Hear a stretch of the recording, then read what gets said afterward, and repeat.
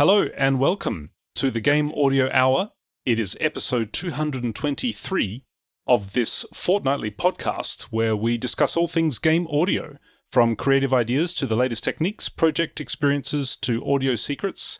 Here is where you'll find in-depth coverage and opinions related to game audio. My name is Alex May, and I'm joined here by the... last time it was just you and I, Mike.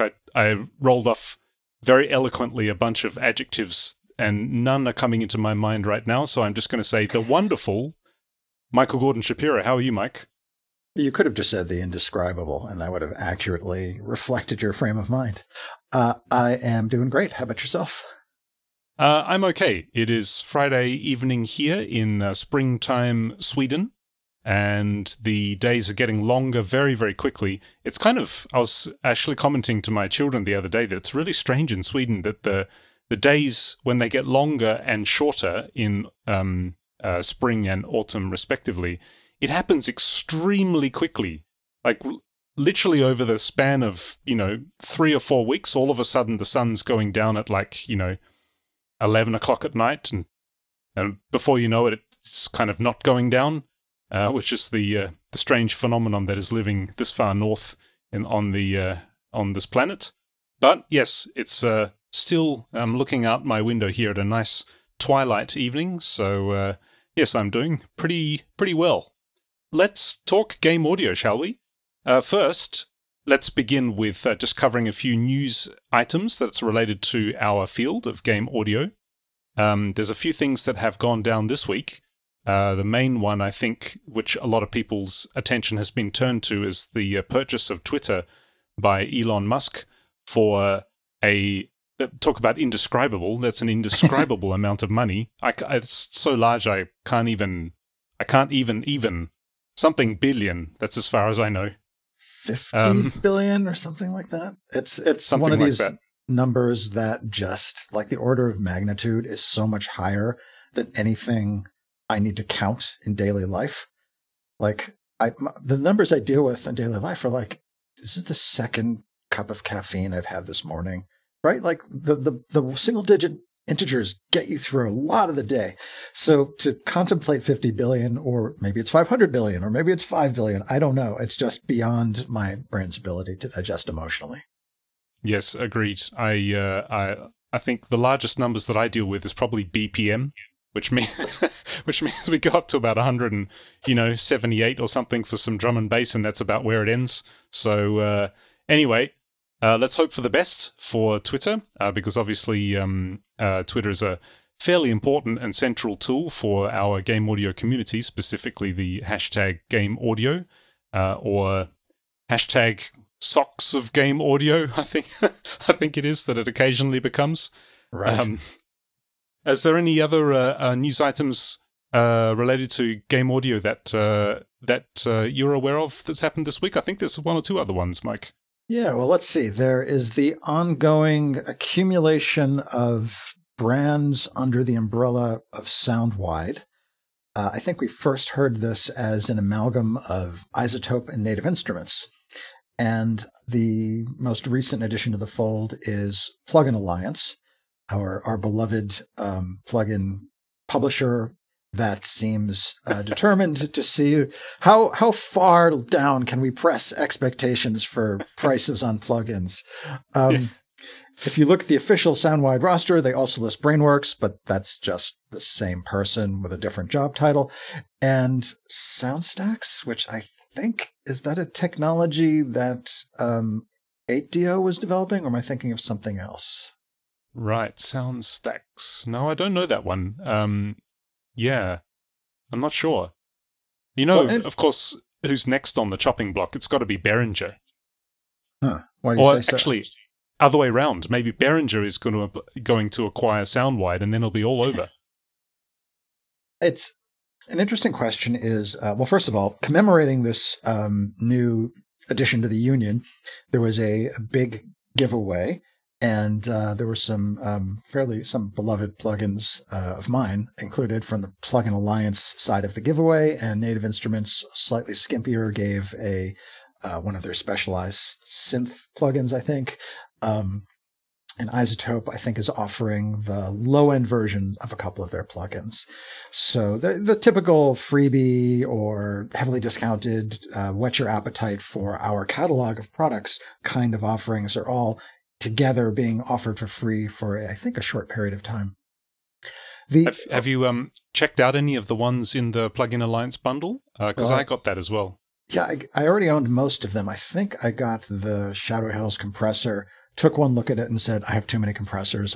This looks like a challenge. I don't need more complexity in my dynamic reduction life. So that's on the back shelf for explore some other time. How about yourself? Yeah, actually,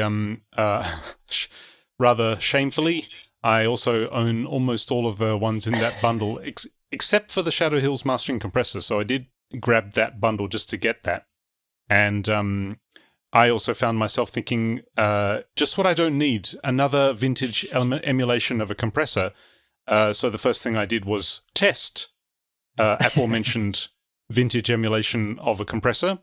And yeah, it's quite good. It has, for those who don't know, it actually is a sort of a dual compression circuit that has an opto side, an optical compressor side, and I don't know, what is it, a VCA compressor or something like that on the other side. And allows you to mix both of them together, which is nice. Stacking compressors is something that I enjoy doing, as you would imagine. Those regular listeners of the show will know that I have a rather unabashed fetish for compressors.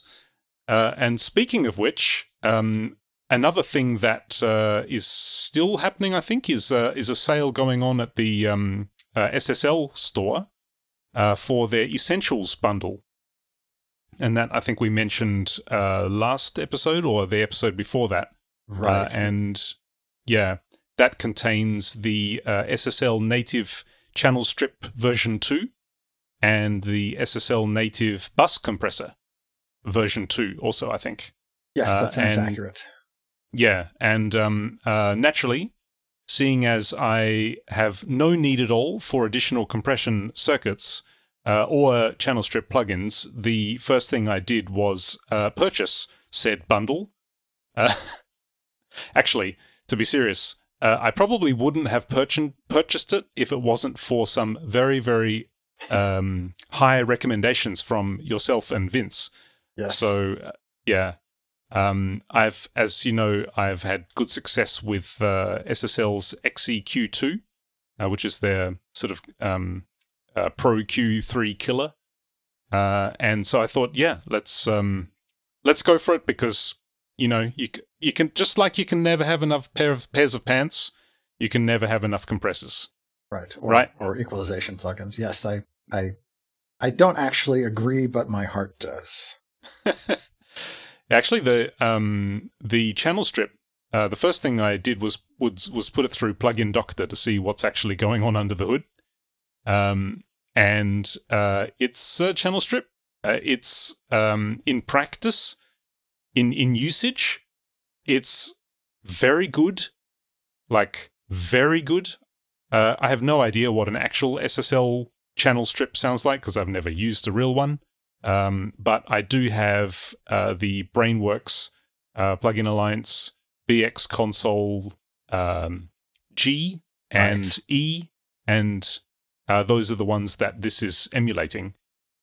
And side to side, when you compare them directly with each other, it's actually surprisingly a clear win for the native SSL compressor. Channel strip. Right.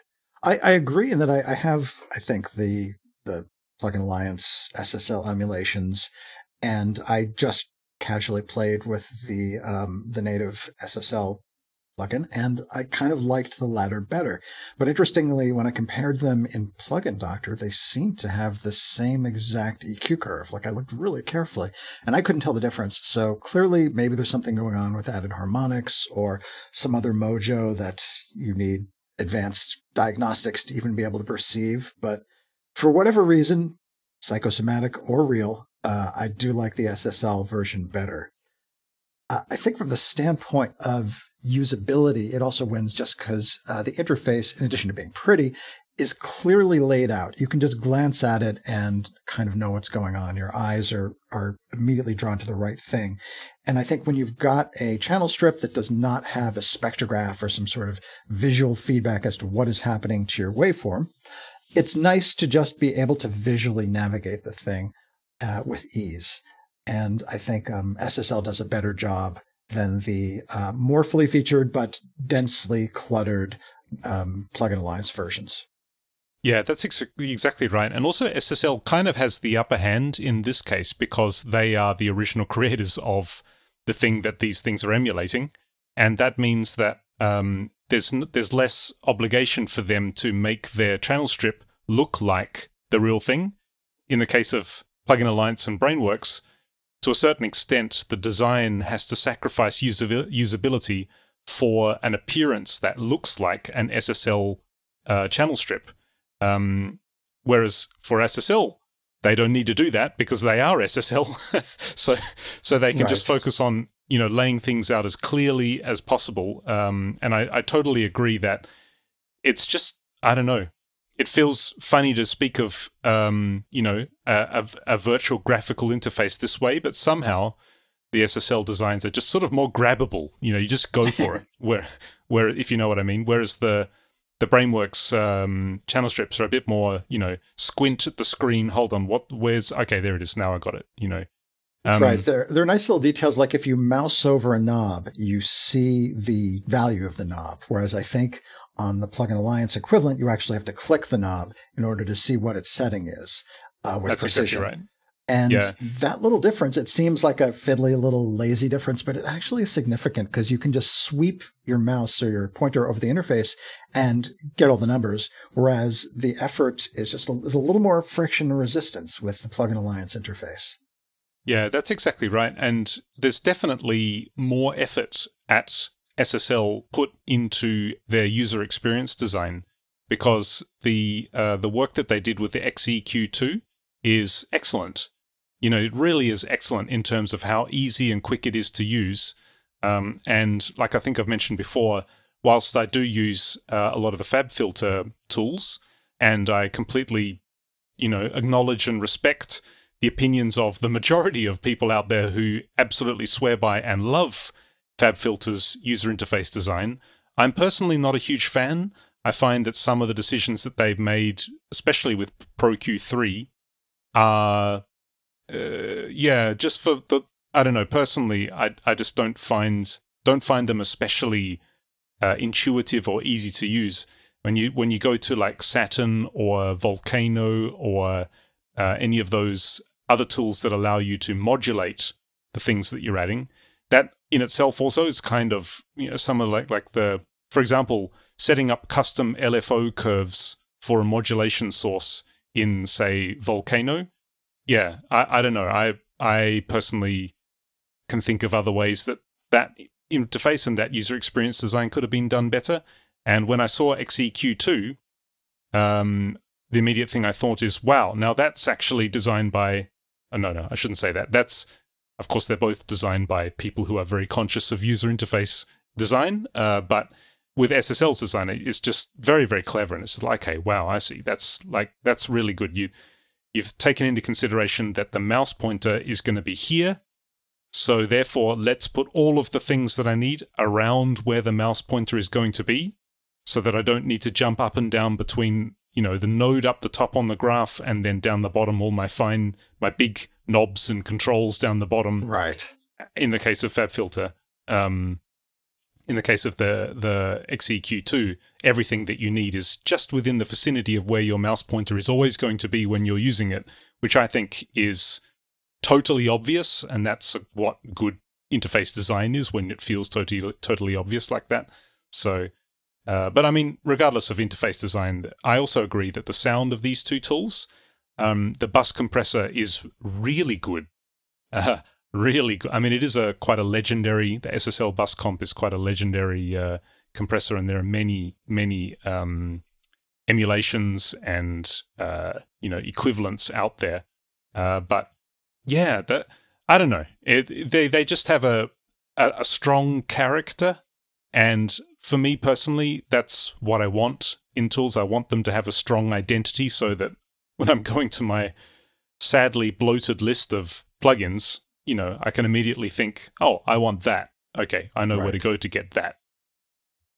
Yeah, the clothes analogy is actually not bad. You can almost think of compressors as jeans. They're functional, they're utilitarian. But there is such a thing as nice jeans versus ratty Walmart discount bin jeans. And then there's workman's jeans, which are perfectly functional, but maybe you're not going to bring them to a social occasion. This analogy is getting very stretched. Unintentional pun. But nice one. I agree. It's nice to have an arsenal. But again, for beginners, do not feel pressured to get tons of stuff. Get a basic thing that works. Get your basic Swiss Army knife style compressor. Learn the compressor that comes with your DAW.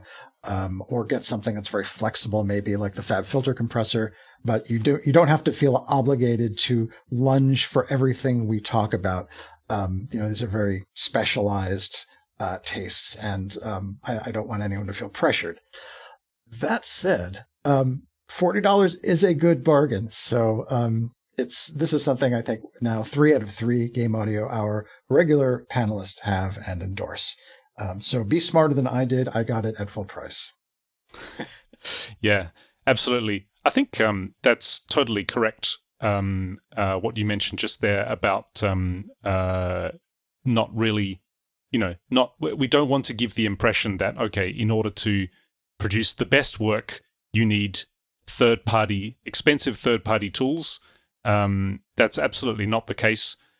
I think probably in most cases, except for, special effect kind of effects, in most cases when it comes to compression or equalization, you can more or less achieve almost, not all the same sounds that you'll get out of these specialized tools, but so close that it just doesn't matter, with like a native compressor from your DAW or the native EQ built into your DAW.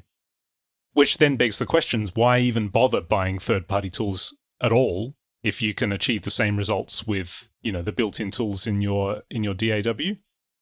And I guess the answer to that is workflow, specific sound, I guess tools that basically can get you a result faster. When I say a result, I mean like a rather specialized result. For example, here's a good example.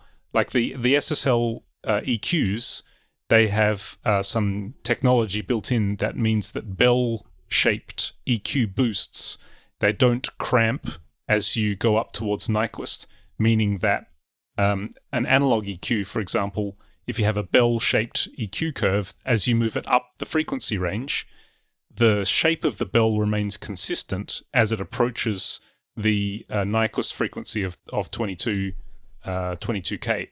And so with digital EQs, and usually the ones that are built into DAWs are included in this category, they tend to cramp. So the closer that you get up to 22K, the bell shape begins to distort and get kind of squashed up there because digital EQs are typically unable to have positive EQ values beyond the Nyquist frequency. So they'll sort of cramp up there. And you can see that when you're looking at analysis tools like Plugin Doctor, for example, from DDMF. It'll show you that the EQ, as you go up, it sort of begins to squash. So the result of that is, theoretically, that if you have a bell curve, say at like, let's say 8K, 9K, if you have a bell curve there, it will mean if it's a very wide bell curve and it's not cramping up the top, the idea is that further up the spectrum, there'll be an enhanced sense of, air, because a lot of the very, very extremely high frequencies that we cannot hear are also being boosted equally with that nice natural bell curve shape like an analog EQ does. That's the theory. Now, can you actually hear that? Maybe you can hear, okay, this one sounds a bit more airy and a bit more shiny than the the stock EQ in the DAW. Would a player be able to hear that in the context of playing a video game, with music playing as well and sound effects rapid firing off all over the place in the 3D spectrum? No, they would not be able to hear that. So, well, it's highly unlikely that a player would ever sort of pick up, oh, gee, the top end of this game sounds rather muffled. No, that's not going to happen. So, right. Yeah. These use cases for these specialized third-party tools are quite specific. And, let's not beat around the bush. I think there's probably a certain amount of just fun, and retail therapy, I suppose, associated with collecting third-party tools. Wouldn't you agree? I think that is part of it. We should strive to not let that be part of it, but if something's on sale for dirt cheap and it's got a pretty interface, sure, why not? There are worse things you can do for casual entertainment with your money. And one thing I wanted to add to what you said earlier, which I thought was a really good observation, why get something outside of your DAW's basic tool set? To elaborate on one point you made, which is the workflow point, and maybe actually both points, workflow and some specialized sounds that you're not getting from your DAW or you're not getting easily from your DAW. Sometimes third-party plugins are desirable because they have more flexibility and more capabilities and offer you more options. Sometimes they're desirable because they're simpler and have fewer options and make some decisions for you. In the case of the SSL bus compressor, and arguably the channel strip plugin as well, what I like about them is that they're simplified. There are actually fairly few knobs to turn. You just dial in the opinions of who designed the hardware back when there wasn't as much flexibility, and you commit yourself. I don't think you can change the cue for the maybe you can. You can, right, but it's not super specific. It's just kind of a small versus big, and who knows what that means. You're not looking at your waveform. With the bus compressor, there's very few knobs, just the ones you basically need. And sometimes it's nice just to have a tool where the decisions you don't feel like making, you have confidence are being made well, that they're burnt into the system. So there's an argument for both of those. Yeah, I agree. A really good example of that actually is one of the very, very first EQ plugins that I ever bought way back when I first started doing game audio. And that was by the... now, where are they from? I think they're from South America, possibly. Anyway, that doesn't matter. They're called Sonimus. And Sonimus do a very, very affordable EQ plugin called Sweetone. Sweetone as one word, so Sweetone. And Sweetone is a tilt EQ. And basically what that does is it has a center frequency, and you basically turn the knob this way, and it boosts the highs and cuts the lows. You turn the knob the other way, and it boosts the lows and it cuts the highs. So it's a very, very quick and easy way to make something sound brighter or to make something sound darker. And the Sweetone plugin has a bunch of other really, really useful functions. It has some filters, so it has like a high cut filter and a low cut filter, and it has a way to switch the tilt EQ into more like a smiley curve EQ, so you can turn the knob one way to simultaneously boost the low and the high, or turn it the other way to simultaneously cut the low and the high to give sort of more of a mid bump. And this is exactly the example of what you just said, where nothing that it does is unreproducible in a standard DAW EQ, but the fact that it's just slap it on there, turn it that way, okay, now it's brighter, get on with things. I really like that, and as a quick way to get a sound, so you can keep the pace and the momentum going. It just makes a lot of sense, and that's a really good example of where these kinds of specialized third-party plugins excel at specific workflow enhancements that just get things done faster, just as you mentioned there.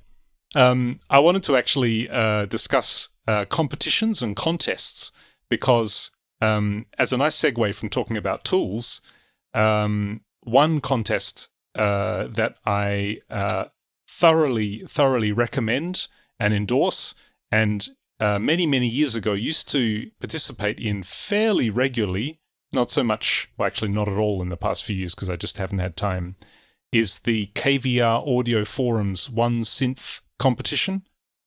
And I think regular listeners will have heard me talk about this probably a few years ago now. I think the last time I mentioned this one was, but every month the KVR Audio Forum, which ironically is a forum primarily about audio tools, every month they run this competition called the One Synth competition. I think it's one Synth challenge or something like that. And they will take a freeware synth plugin, and you basically have to produce an entire song using only that plugin and no other third-party tools. So you are allowed to use the tools in your DAW. You're not allowed to use any effects that result in, heavy modulation or heavy sound mangling. You're only essentially allowed to use the plugin itself, any effects that are in the plugin, and then EQ and compression from your DAW, and that's all you're allowed to use. And it's such a fun challenge for so many reasons. Like, firstly, let's say it's like a freeware subtractive synthesizer, something very simple, right? So, if you want to make percussion, then you've got to do that in this synth. So you'll end up at the end of your project, you'll have 40 instances of the same plugin, and there'll be one of them will be like a bass drum, one of them will be programmed to sound like a hi-hat, one of them will be programmed to sound like a snare drum. It's just beneficial for the things that we do in game audio on all levels because it's fantastic practice in learning about synthesis and learning about how to create, certain kinds of sounds using a very limited tool set. How do you create a snare drum sound with a subtractive synthesizer? How do you do that? A simple thing like that is a great example of the kind of educational benefit. Second thing is it really, really helps you learn your tools, as in your DAW, thoroughly, because you can't rely on workflow enhancements from anything else. You're restricted to only using one plugin, and EQ and compression. So the third benefit then, of course, is that as an exercise in music mixing, it's just amazing because you just can't rely on anything. You can't even put reverb on there unless it's. I think you're allowed to use. Plugin. Yeah, unless it's part of the plugin. I think though now they may have changed it so that you are allowed to use some freeware effects as well, like freeware reverb, but it should never be something that mangles the source synth sound so much that it's unrecognizable. So it can only be something very subtle. So anyway, the benefits to sound design and mixing and working with a limited set of tools, and basically achieving a musical objective despite all of these limitations, it's just fantastic. And there are, it happens every month, and at the end, all of the people, if you participate, you are given the privilege of being able to vote on the winners. And it's a really friendly community of like-minded music people who are always, supporting each other, and you'll get lots of comments and feedback about your song, and then of course you'll be voted, and you'll place in a ranking, and there may be some prizes for you if you get, I think, first to fourth place get prizes, and prizes are usually just plugins.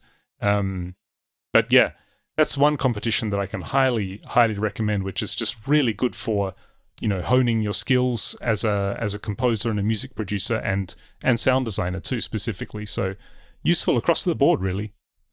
You have mentioned this one in the past, and I believe you may have even treated us to some of the writing. I forget if you did this on the show or maybe just in the chat that we have, but I believe you've played some of your entries into that particular competition. Yeah, I think I did. You might be right. Yeah, that was the last one I did was many, many years ago.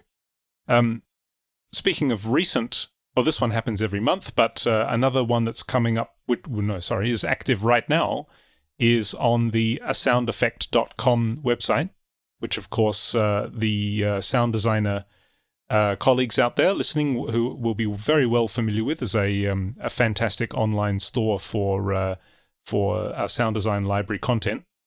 They're running a competition right now called, what is it called? Its official title is Huge New Sound Design Contest !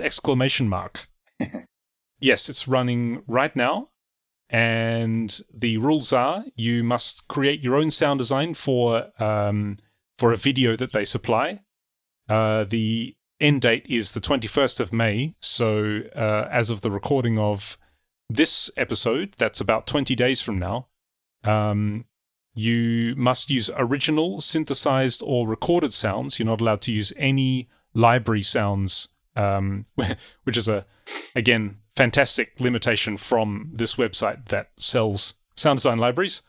And yeah, you're welcome to process the sounds in any way you like. And there's only one entry per person. And there are sound design libraries to win up for grabs. So if you are a sound designer, these kinds of contests are fantastic. You know, they're educational. They're just a bit of fun.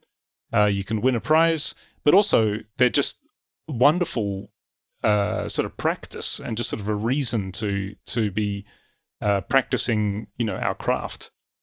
Now, this one seems slightly contrary to the spirit of the KVR competition, because the KVR competition leveled the playing field by stipulating that everyone's using the same tool set.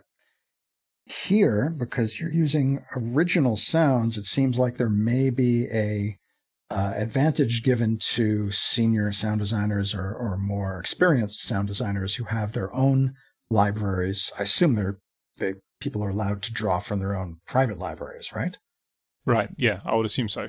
So anyone who's been in the business a little longer and has got their arsenal accumulated, they might have a leg up on beginners. So the playing field is a little more like the Tilt EQ you described earlier. That said, it's a very creative challenge. I'm looking at the description now, and it's if we imagine that the winner might be judged for originality, then perhaps that offsets the advantage, because even if you've got a fairly modest, limited tool set for sound design, creative application might win rather than having the perfect tank that you yourself recorded at a historical tank convention in Europe 20 years ago, where, you know, every tread has been recorded 5 times, et cetera, et cetera. That's right. Yeah, that's true, actually. Yeah, I think you're right. You do need to be quite careful with competitions when you set them up, just to make sure that regardless of your experience or the tools that you have, including, you know, your own personal library of sound effect recordings, or, you know, the tools you have to record your own sounds, you have to be careful to make sure that the playing field is level like that. There are a bunch of music and film scoring competitions that go on from time to time around the internet. Have you ever participated in anything like that? Trying to think. Certainly not recently, because I just don't have the time and don't have as much motivation as I would have earlier in my career. I don't think so. You know, I'm aware of some of the competitions, like the ones that Spitfire run. I do sometimes enter competitions on the musical theater side of things, and that's because I think that when you add lyrics and storytelling, it's easier to differentiate yourself from the thousands or millions of competitors. But instrumental music, it's tougher to be original. So I don't think I was ever drawn towards any. Yeah, I've never participated in anything like that. Actually, other than doing trailer videos for games, I've never actually had the privilege of scoring a film, or, you know, something that isn't just a 90-second advertisement. It's something that I'd like to try one day, but it's kind of scary, to be honest. It seems kind of intimidating. Like it's a whole new area of, I think in game audio we're so used to thinking in a non-linear fashion about how our music is going to work, and of course, you know, when you're scoring a film, it's the opposite of that. It's entirely linear. And so, how to best make the, take benefit from those limitations is an area that I'd be really, really curious to try, but also a little bit scared by getting into. Because I know you've had a lot of experience in scoring for film, haven't you? Yeah, and one of the big differences is that the relationship of music and visuals is very specific in film and TV as well. And often in the creative process, that relationship is micromanaged. A slight change of timing can make a huge difference. Whereas in game music, unless you're scoring a cutscene or something else that's predetermined, you're going for the vibe. You're going for a probabilistic relationship between music and gameplay. And I would also argue that the model of user attention is very different. This is, of course, spilling into a huge topic, but corralling myself back into addressing the topic of competitions. What I would say for the people out there in our listening audience, there are two possible benefits to a competition. One is that slim chance of winning and getting whatever plugin or service they're offering as a prize, and perhaps a modicum of fame. But I think the real value is the gamification of practicing your craft. It's harder to just sit yourself down and say, I'm going to give myself 3 minutes to write a piece of music. 3 minutes, what am I thinking? Like half an hour or whatever, to write a piece of music, and I'm only going to use this plugin. It's harder to motivate yourself to do it because it might feel like an exercise, or maybe something you'll give to a sound library. And this is one way to add a set of rules and goal and structure and deadline to that process. So if you feel like the participation and that slim chance of winning gives you some motivation, it just might help pull you along through a process that's just everything you said, Alex. It's getting to learn your craft better and to learn your tools better and stuff that's harder to motivate, absent some kind of goal structure like that. Yeah, and of course, I know our beloved friend and colleague Chase is listening to this, punching the air, saying, "Come on, guys, mention game jams." So, just for you, Chase, we have to put in a mention here for game jams, which of course are precisely what you described. They are a reason to experience, to practice, and to contribute. And of course, the game jams worth, obviously. I'm sure a lot of our listeners have done or are doing game jams right now, but the benefit you get from a game jam is much more broad beyond just the craft of just having a reason to practice sound design or music composition or music implementation, or voiceover work or whatever. There's so many other benefits on the business side. And of course, naturally on the aspect of collaborating with others and cooperating with other people to create something together in a limited amount of time, very, very beneficial across the board like that. Speaking of what's good for business, another elegant, seamless, transparent segue here into one other topic that you suggested that we chat about prior to the show starting, which I think is actually really interesting because I don't think we've ever talked about it, but it is very, very interesting and relevant, and I'm quite curious to hear your views on it. That is CRM software.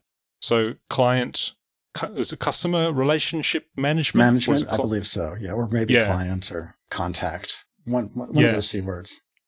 Yeah, so this is an area that I think I don't think we've ever really talked about it, but it's a cool thing to discuss because let's face it, I think those of us who are freelancers in the field of game audio, basically you're running a business, and that involves client relationship management and managing your clients and your leads for projects and things like that.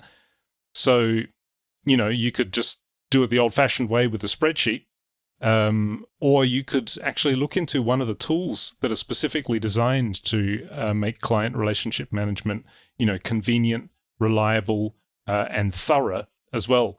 So if you could, Mike, what's your experience with CRM software, and do you have any recommendations for good products, and does a freelance listener, like who's perhaps early on in their career, do they really even need something like this, or is just like a spreadsheet or a text document or a to-do list, is that adequate? Or like, tell us all. Sure. Well, I'm not an expert. I just know the way I've done things, so I'll share that, and hopefully that will be useful to those out there, or perhaps it might inspire people to look for different solutions using different tools.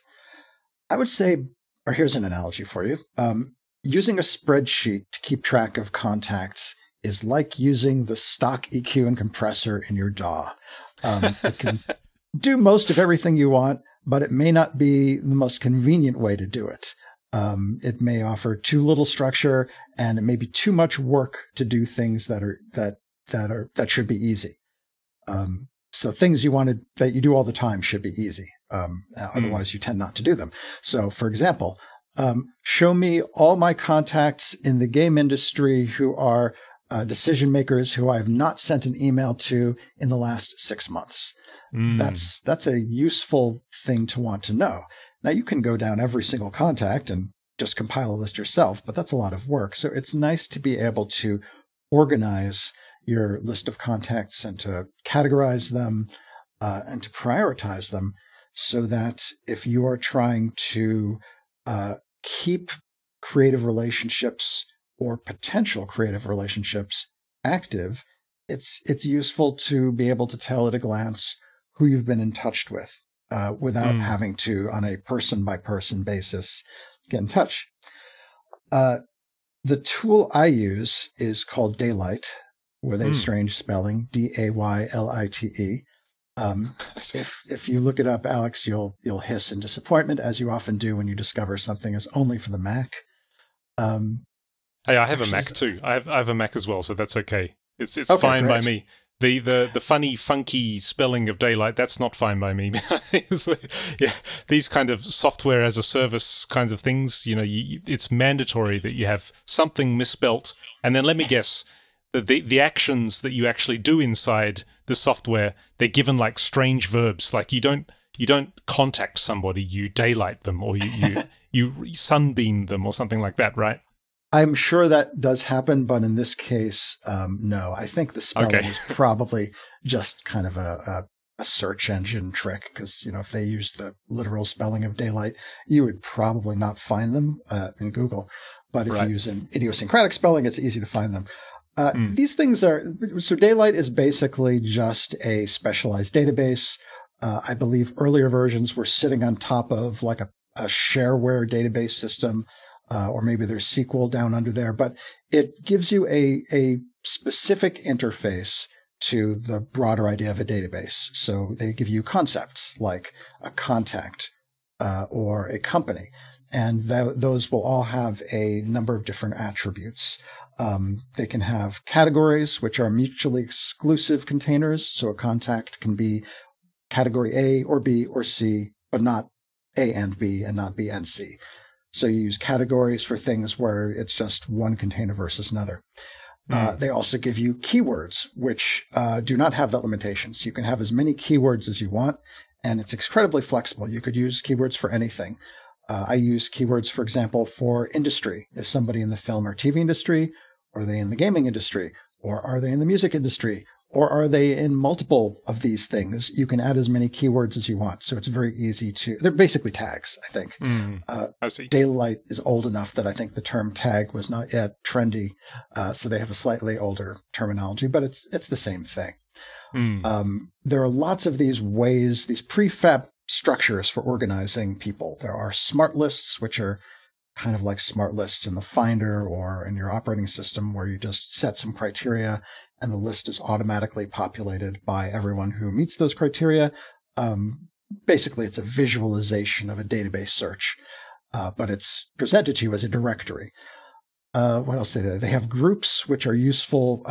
I find them useful for keeping track of people involved in projects, but you could use them for anything. You could say, this group is my mailing list, or this group are game developers who I like, but they have temper problems. You can use these structures any way to reflect how you think of your contacts and how you organize them, and to visualize the many people you may know or the many companies you may know. Right. So now what I like about Daylight is it's native, meaning it is a Mac application. So it is speedy, it is snappy. The interface responds well. It's not like a web app where you always feel like there's a layer of sludge between you and the actual program, and right. your interface is burdened by whatever widgets your browser layers on top of the web browsing experience. Web apps kind of drive me crazy. So what I really like about Daylight is it is just crisp and responsive, and psychologically makes me feel like I've got control over my rather large list of contacts at this point. Would you say that somebody, in the early stages of their career as a freelance sound designer or composer or somebody in game audio, would you say that a tool like this is kind of overkill for the early stages of a career, or would you say that this is the kind of tool that it's great to just sort of, I mean, it's clearly built for massive scale. So is this the kind of thing that you can immediately benefit from, even if, you've been doing this for a year and you've got, like 6 or 7 people that is it something that it can be beneficial, even from a small scale like that? No, I think if you're starting out, use a simpler tool, preferably a free one. You could use Google Sheets if you can stand using a web app. Or if you've got a Mac, you've got your Contact app, I think it's called. It's either Contacts or Address Book. But that's a perfectly functional baby CRM, in effect. If you can wrap your head around your entire contacts list, if you kind of know everybody, you don't need a big tool like this. Where it's useful is if you've accumulated enough contacts that you don't immediately remember everyone.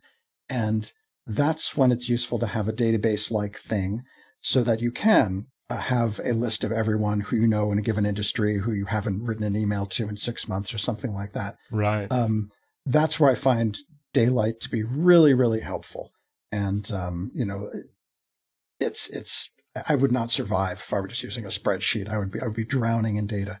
So for a kind of mid-career and up composer, a sophisticated tool like Daylight, doesn't have to be Daylight, but something on that order of magnitude, I think is essential just for being able to be systematic in self-marketing, maintaining good relationships with your creative collaborators, and just you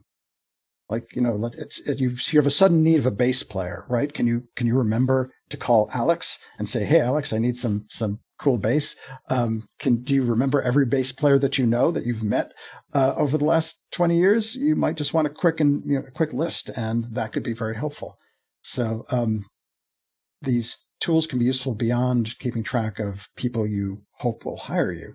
They can be very useful for keeping track of other resources as well.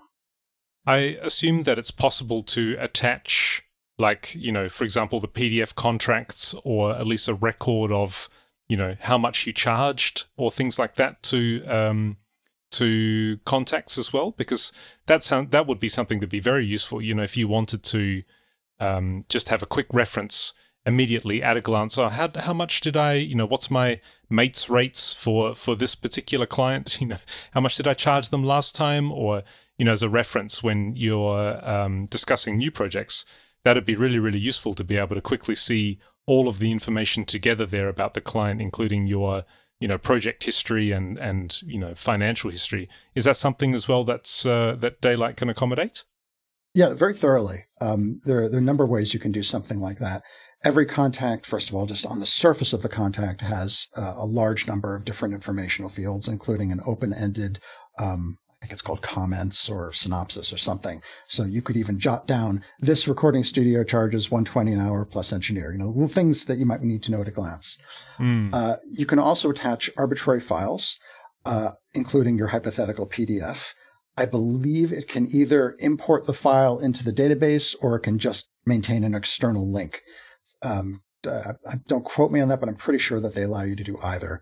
So if you have a humongous video file on your hard drive and you want to have a link to it, that's there, but you don't have to make a copy of it inside your burgeoning SQL database. You can also attach arbitrary text notes, and you can, if you're using the Mac's email client, you can actually vacuum in emails that are associated with that particular person. And it gives you a extra plugin for the Mail app so that when you highlight an email written by somebody that Daylight knows about, you have the option of vacuuming that into Daylight. So you can have a specialized correspondence history available instantly when you look at the contact. Wow. Yeah, that sounds very useful. And I think even almost, if you're just starting off, and obviously, if you're dedicated to making a career out of this, even if you do have, a quantity of clients and projects that you could easily remember, it sounds like it's almost worthwhile, starting off right from the beginning using a tool like this, because if it does come to the point, 10, 15, 20 years later where you'd like, well, who was that project for again? Or like, how much did I charge them way back when I was starting? Or who were my first clients or things like that? It sounds like it'd be really, really useful to be able to have that all indexed in one place right from the beginning. So yeah, maybe anyone who's interested maybe could check it out to see. To me, it sounds like something that would actually be very useful, right from the beginning as well. It is handy. Another thing I like about is it has a data object for projects and opportunities. So you can use it to track gigs you're pursuing, and you can also use it as a data repository for gigs that you already got or that you're doing. And you can also link each gig to, well, speaking in the most generic terms, you can link a project to contacts. So you can have a project, a gig, and then make a link to everyone in your database who's working on that. And can be handy if you're working with a big company and you just want to remember who's the creative producer, who's the art director, et cetera, et cetera. You literally can link all those contacts to the project and get kind of a mini ad hoc directory. Wow. And it's useful historically because 10 years later, you might be like, who was the producer on that project again? You can just click on the project and see all the people you linked to the project and recall everyone you worked with. So that way you could be like, maybe that person is now producer on a new game and you want to get in touch with them. You can say, where did I know them from again? Oh yeah, we collaborated on Mushroom Invaders back in 2025. Remember, you've got all that historical data at your fingertips. So it's really handy. What's your general advice for the frequency with which to contact people that you've worked with before? Because I imagine that some people out there, regardless of the phase you're at in your career, one thing that people would be concerned about is that obviously you understand from a practical point of view, you want to make sure that you are, relevant and that you are basically in the right place at the right time. You have to be in places very frequently to capture that, those moments when a former client may be looking for a sound designer or a composer, suddenly your email arrives, or suddenly they get a contact from you and it's like, oh yeah, that's right, yeah, maybe I should chase them up about this project. On the other hand, though, you don't want to be that guy. It's like constantly spamming contacts with hey, check out my latest stuff. If you need music, let me know. Right. You don't want to be, you don't want to be too aggressive with it, because that obviously also basically you become like spam, and then just people stop paying any attention to you. I know that actually I do receive contacts from game audio people, and I really basically people who are just cold calling or cold emailing our company, asking whether we have need for game audio. And, for me, I'm always, I love getting messages like that, and I love listening to portfolios, and I always try to send a personalized reply, because, I'm also part of the game audio community too. So I like to make sure that our colleagues feel supported and encouraged to do this. But yeah, do you have any general advice on how frequently people should be thinking to contact and touch base with new or former clients? I don't have a formula when I'm putting on my freelance hat. I try to be organic to the nature of the relationship, and I try to be sincere. Those are my two principles. So sincerity means I don't try to act pretentious and disinterested and more corporate than I actually am. I'm a freelancer. I'm an individual. That's honestly part of how I market myself. I'm not a Hans Zimmerian conglomerate. I wouldn't be able to compete, or I would be ill-advised to compete with a large industrial force, right? So I look for my niche. So I'm always sincere and try to represent myself. And the second principle, the prior principle, organic to the relationship. If it's somebody I've known for years and I've become friends with, I might write something that's more social in nature. It might be more informal, and it might just be, hey, I did this thing on a project, thought you'd find it cool, hope all is well. That will come across as appropriate, and it won't feel too chummy if the person is essentially a friend as well as a client. Right. If it's somebody I haven't worked with yet and I'm trying to establish a new creative connection, I'll be a little more formal, not to the point of being stiff, but I'll respect their time because I haven't earned their confidence. And I will try to write often enough that they don't forget who I am, but not so often that I become a pest. And it varies wildly from category of person. So I don't have a magic number. Do you recommend cold emailing? Just basically going out there and pulling together as many email addresses as you can and just firing off emails to introduce yourself and with the hope that you might get a certain percentage hit rate of people who click through to listen to your portfolio? I think it's generally accepted wisdom that in almost any industry, cold calls have a very low return on investment.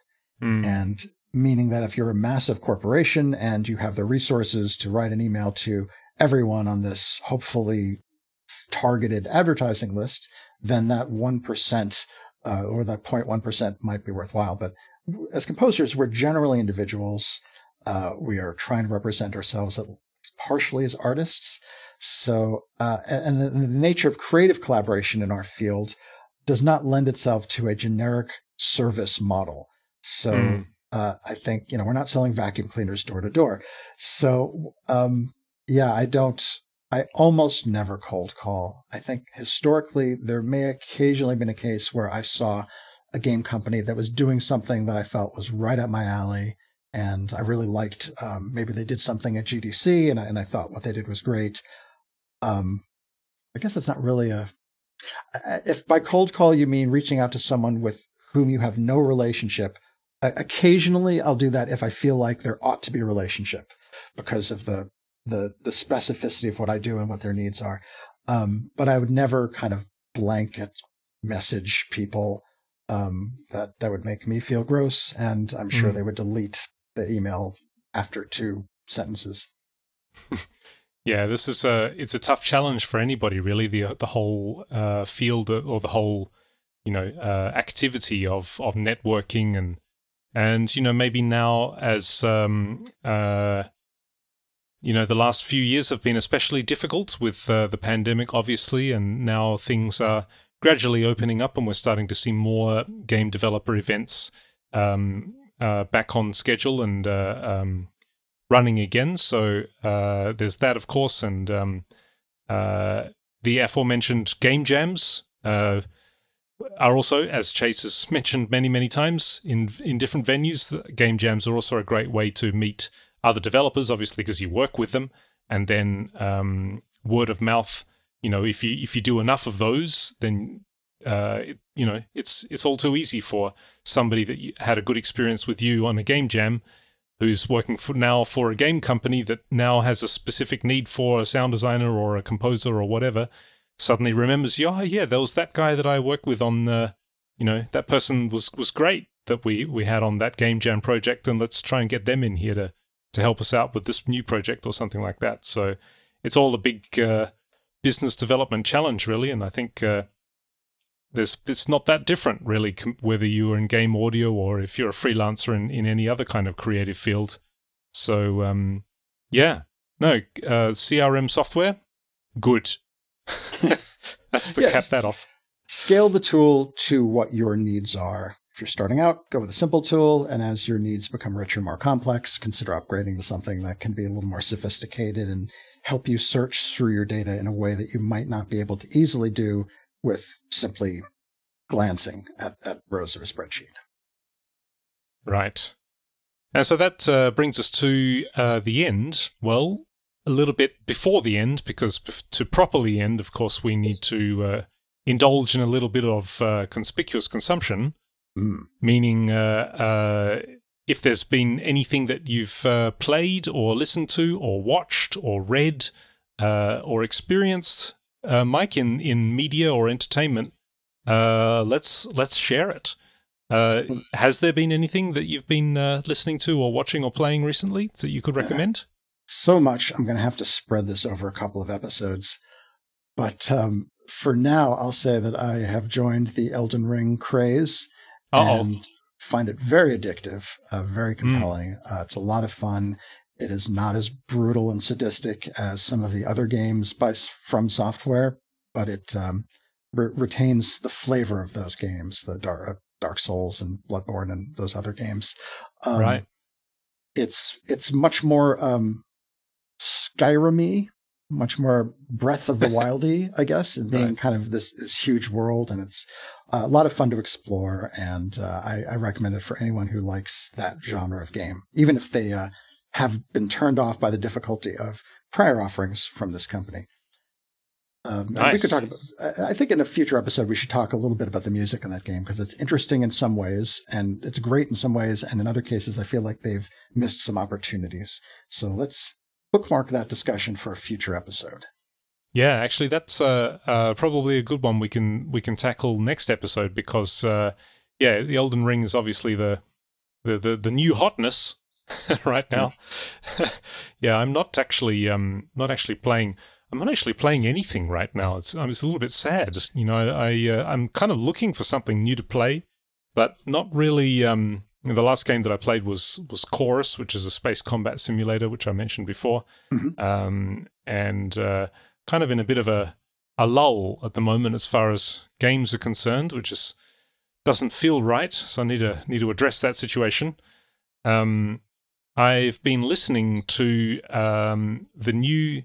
Well, it's going to be an album upcoming, but at the moment, the artist is just releasing singles from the album on a frequency of basically one every, I guess, 3 or 4 weeks. The artist is a Swedish group called. Are you ready? They're called I Am I Who Am I? Really? So all in lowercase with no spaces. I am I who am I? And that's the name of the group, not the album. That's the name of the group. And this is one of the creative projects of an incredible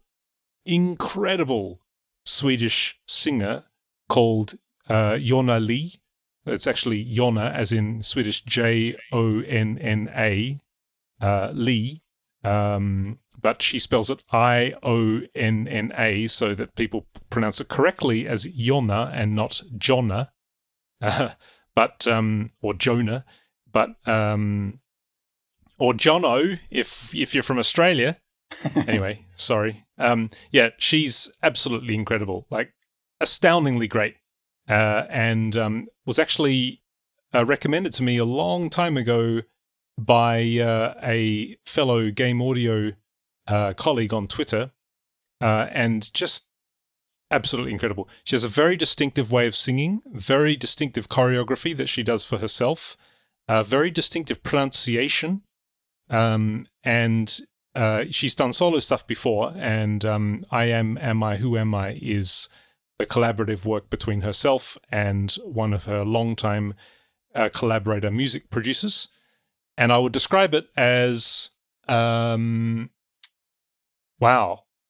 It's electronic, but it's, oh man, it's so hard. I guess you call it, air quotes, electronica, vocal electronica, I suppose. It's really hard to describe, as with a lot of, musical work on the more progressive side of the spectrum. It's fantastic. It's very, very ethereal, serene, ambient, a little bit funky. No, not really funky, but it's got a groove to it. Just excellent. It's hard to describe. So go to YouTube, type in "I am I, who am I," and check out some videos. The videos are worth checking out as well. They're quite. They are art pieces in themselves, so it's a sort of an ecosystem of artistic entertainment for you to enjoy. So, yes, the latest works from I am I, who am I that have been dribbling onto YouTube as what I've been conspicuously consuming. That sounds very intriguing. Yeah. This brings us to the end of episode 223 of the Game Audio Hour podcast. We would love it if you get in contact with us via our Twitter, which is @GameAudioHour. That's also the place to go if you are looking for updates on our episodes, and that's also where we drop links to all of the major platforms for podcasts where you can find, well, I guess you probably already know that if you're listening to this because you've already found us. But anyway, yes, please follow us on Twitter @GameAudioHour. And of course, if you have any feedback with regard to what you'd like to hear, what you don't want to hear any more of, that is Alex talking about compressor plugins, or other things, questions, or anything that you'd like to hear on the show, or recommendations for great sound in games or music or stuff for us to listen to, please also, hit us up on Twitter, Game Audio Hour, and we would love to get in touch. So, thank you for listening as always, and we will see you next episode. Till next time.